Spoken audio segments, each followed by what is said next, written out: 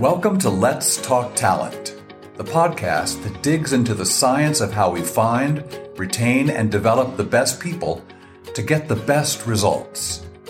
I'm your host, Mark Epp, Management Consultant Director at Talent Plus and Certified Professional Coach.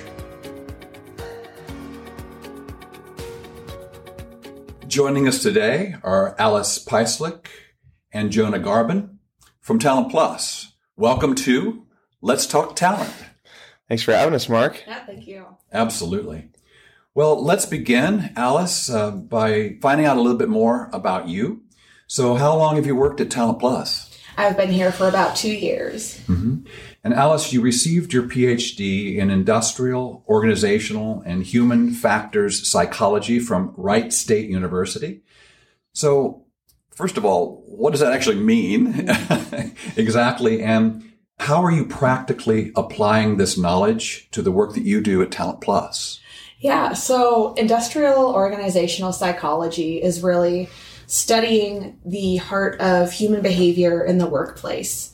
Human factors psychology is more about how we interact with technology, and that was not really my focus in school. I focused more on industrial organizational psychology, and that really gives me a good perspective on the content of why we do things a certain way at work, as well as a really good data background on how do we measure talent, how do we measure performance, how do we predict performance. And so I think having that blend of content and data has served me really well here, and I think adds a different kind of perspective to the team. Mm-hmm. Jonah, really glad you're here as well with us today.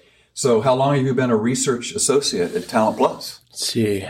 I started at Talent Plus as a research associate right after I graduated from Doane, which would have been in 2018. So I started that summer, and I have been a research associate here ever since. So 4 years, yeah.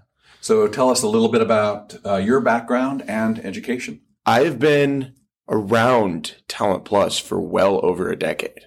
I came into the building when it was first created in 2011, right? Mm-hmm. I started here when I was actually 14 cleaning dishes for the local parties that we had up here, just doing kind of the odd jobs. And then over time became an intern. I was an intern for McKinsey specifically in high school and the first couple years of college. And then right after my bachelor came here.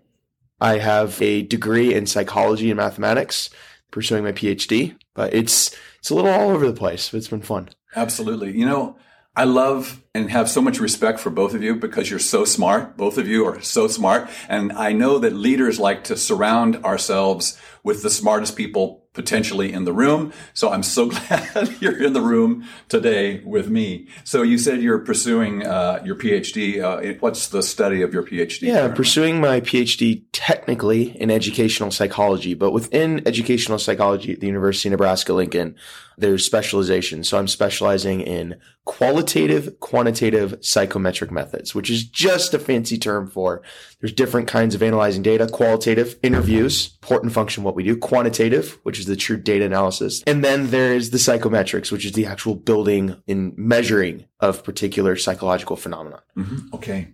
Alice, I'd like to ask something of you. Why do you provide statistical analysis, ROI studies to our clients? Why do you do that? I think it goes back to taking a data-driven approach to decisions about talent. You can feel in your gut that someone with a certain strength would be a great fit for this team over here, but if our data shows, well, actually, they probably work out better doing this other thing, then I think that's something that would be helpful for clients to know. It also helps them understand who their top performers are, who their top talent is, and we can give them recommendations on how to invest in those people to grow them in their careers and grow the organization. Mm-hmm. Jonah, when you think about individuals, younger individuals in the workplace, we've heard this phrase, the big resignation. And so from a research perspective, why do you think so many people, maybe even younger individuals, are leaving their jobs right now? Yeah. What's behind that? I've done a little bit of research looking at the average tenure and kind of the engagement of employees over time. And one of the things that we have seemed to found in our research looking at the longitudinal work is that there appears to be this trend where everyone's really happy kind of in their first 2 years. We call it that Cinderella effect. And then all of a sudden things kind of go down over time, right? They mention that they're spending less time with their leaders. They're realizing that a lot of their time is more filled with projects. Things are still okay, but it's going down a little bit. And then around the 4 or 5 years, it hits really low, and then that 5th year shoots up again. Never gets back to the Cinderella effect, but gets to about the effect of the 3rd or 4th year. And then all of a sudden the next year, it shoots down again, even lower than it was. And we were fascinated by that. We said, why is that jump? And then why does it drop tremendously? And one of the things that we're finding is that's a lot of times when individuals are getting their raise. So they've been with the organization, they've done okay, they're getting their raise, and now they're in this position where I was miserable. Hence the low engagement around those 3-4 years. But all I did was I was externally motivated. And we know this research on motivation. You internally motivate individuals on things that they want to do. You externally motivate people on things they don't want to do. This is why we were paid for chores, because people don't like necessarily mowing the lawn every day or cleaning up the trash or doing all those things. So we pay you to do it. Parents would do that because it would motivate you to do it. We were externally motivating individuals on their career.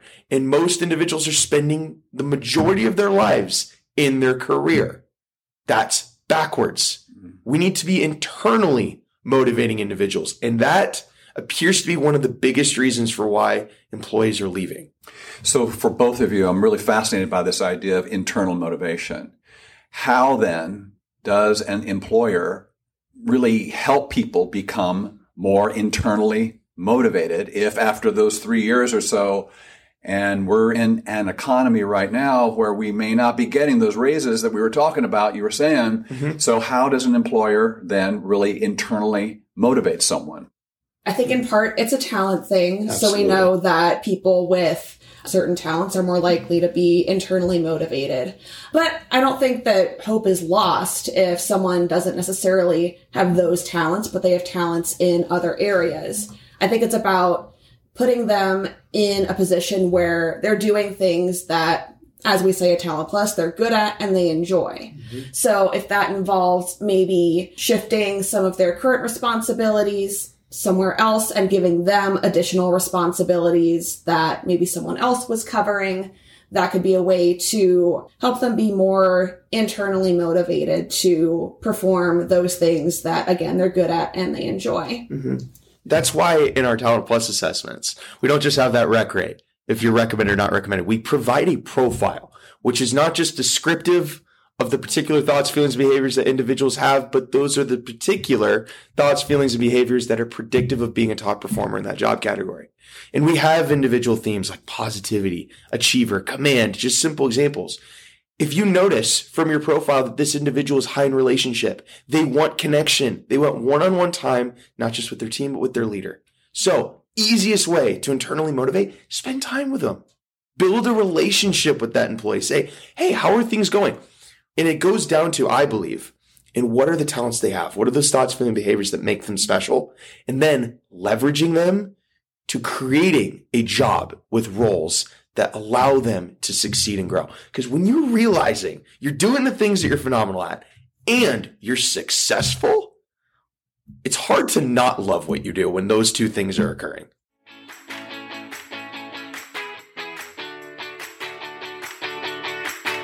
You've hired the best talent on your team. Now you need to invest in them or risk losing them. And we don't just mean higher pay. Employees want purpose. They want engagement.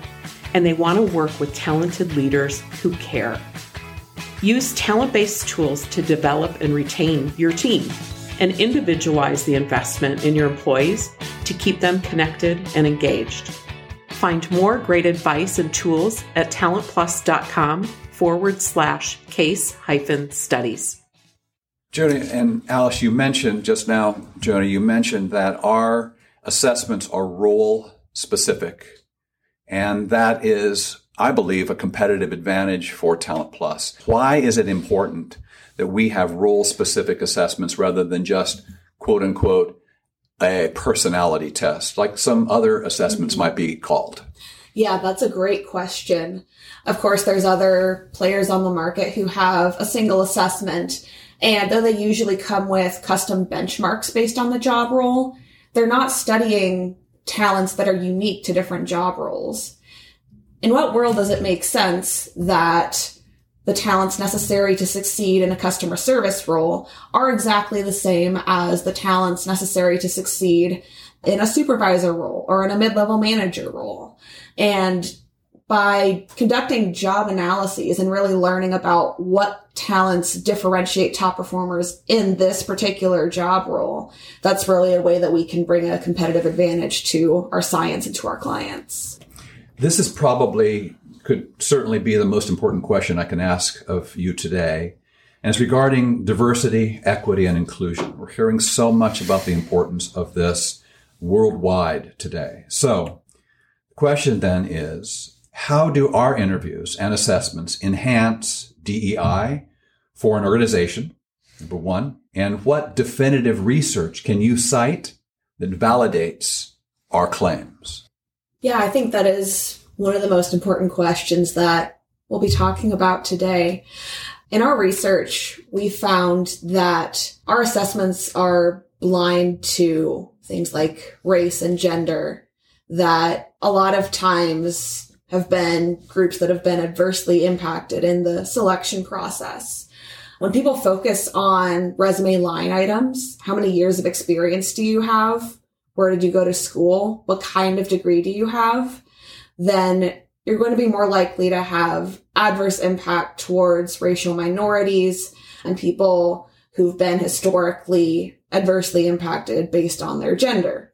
With the Talent Plus assessment, we're not measuring any of those aspects of your resume that could be holding you back on the basis of a protected class like race or gender. We're measuring your natural thoughts, feelings, and behaviors that are characteristic of the potential to be a top performer. And there's really no difference in race or in gender or anything else as far as who expresses those talents and who doesn't. I know with one client, after implementing our assessments, they actually saw a 26% increase in diversity of hire once they started focusing on talent more and on resume line items less.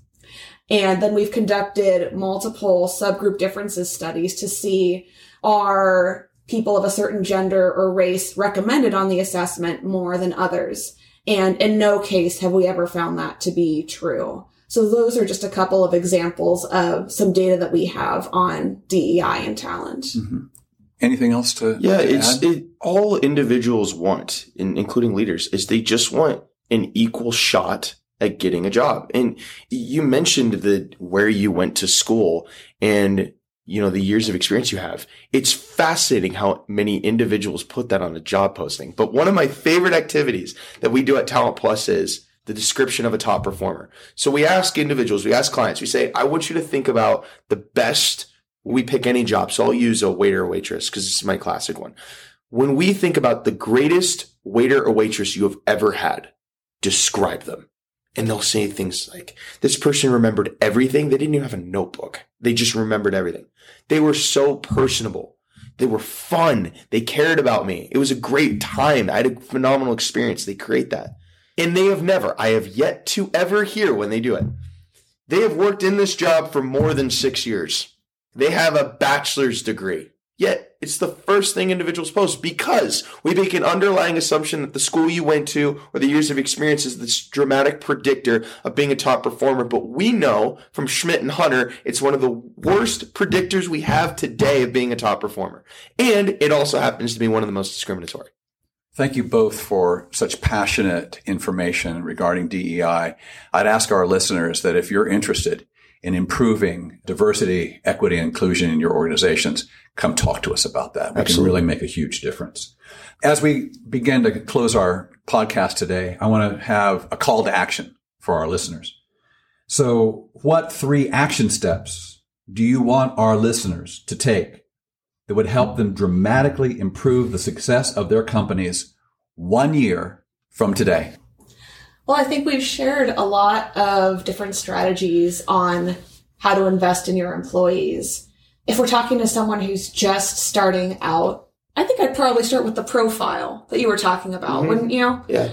Because they might not have a good gauge on where their leadership talent is currently or where their employee or their team talent is currently. But by focusing on those areas where people are strong, even if they're not well-rounded top talent at the current time in the organization, looking at those areas where they do have strengths and then pairing up people based on those strengths, I think would be a good way to invest in them. Yeah. So I think the first thing I would do is I would get individuals assessed and, as I said, leverage those profiles. That would be the first thing. Utilizing the profiles and leveraging the talents of your employees to set themselves up for success. I think a second thing that I would do is I would take a quick minute to sit down, and I like to ask this question of all my clients, and I actually stole this from you, Mark. What do you want to be world renowned for? Asking that question is truly important because that allows you to set the standard for what your ultimate end goal is. And then what are the intermediate goals that you plan to set before that that's going to ultimately lead to that end finale goal, which is what you are world renowned for. If this has resonated with you today, give us a call. Talk to Alice, talk to Jonah, talk to our team. We're here for you to be able to explore some of these avenues that we talked about today. Give us a call. We're going to help you get to where you want to be. How do you want to be known for, and what world-class experiences are you going to be able to create? We'll help you get there. Thanks for listening to this episode of Let's Talk Talent. I'm your host, Mark Epp. If you're looking to develop the natural talent of your team but need help, check out Talent Plus Solutions and tune in next week for a new episode. If you like what you heard today, please like and subscribe on Apple Podcasts, Spotify, or wherever you get your podcasts.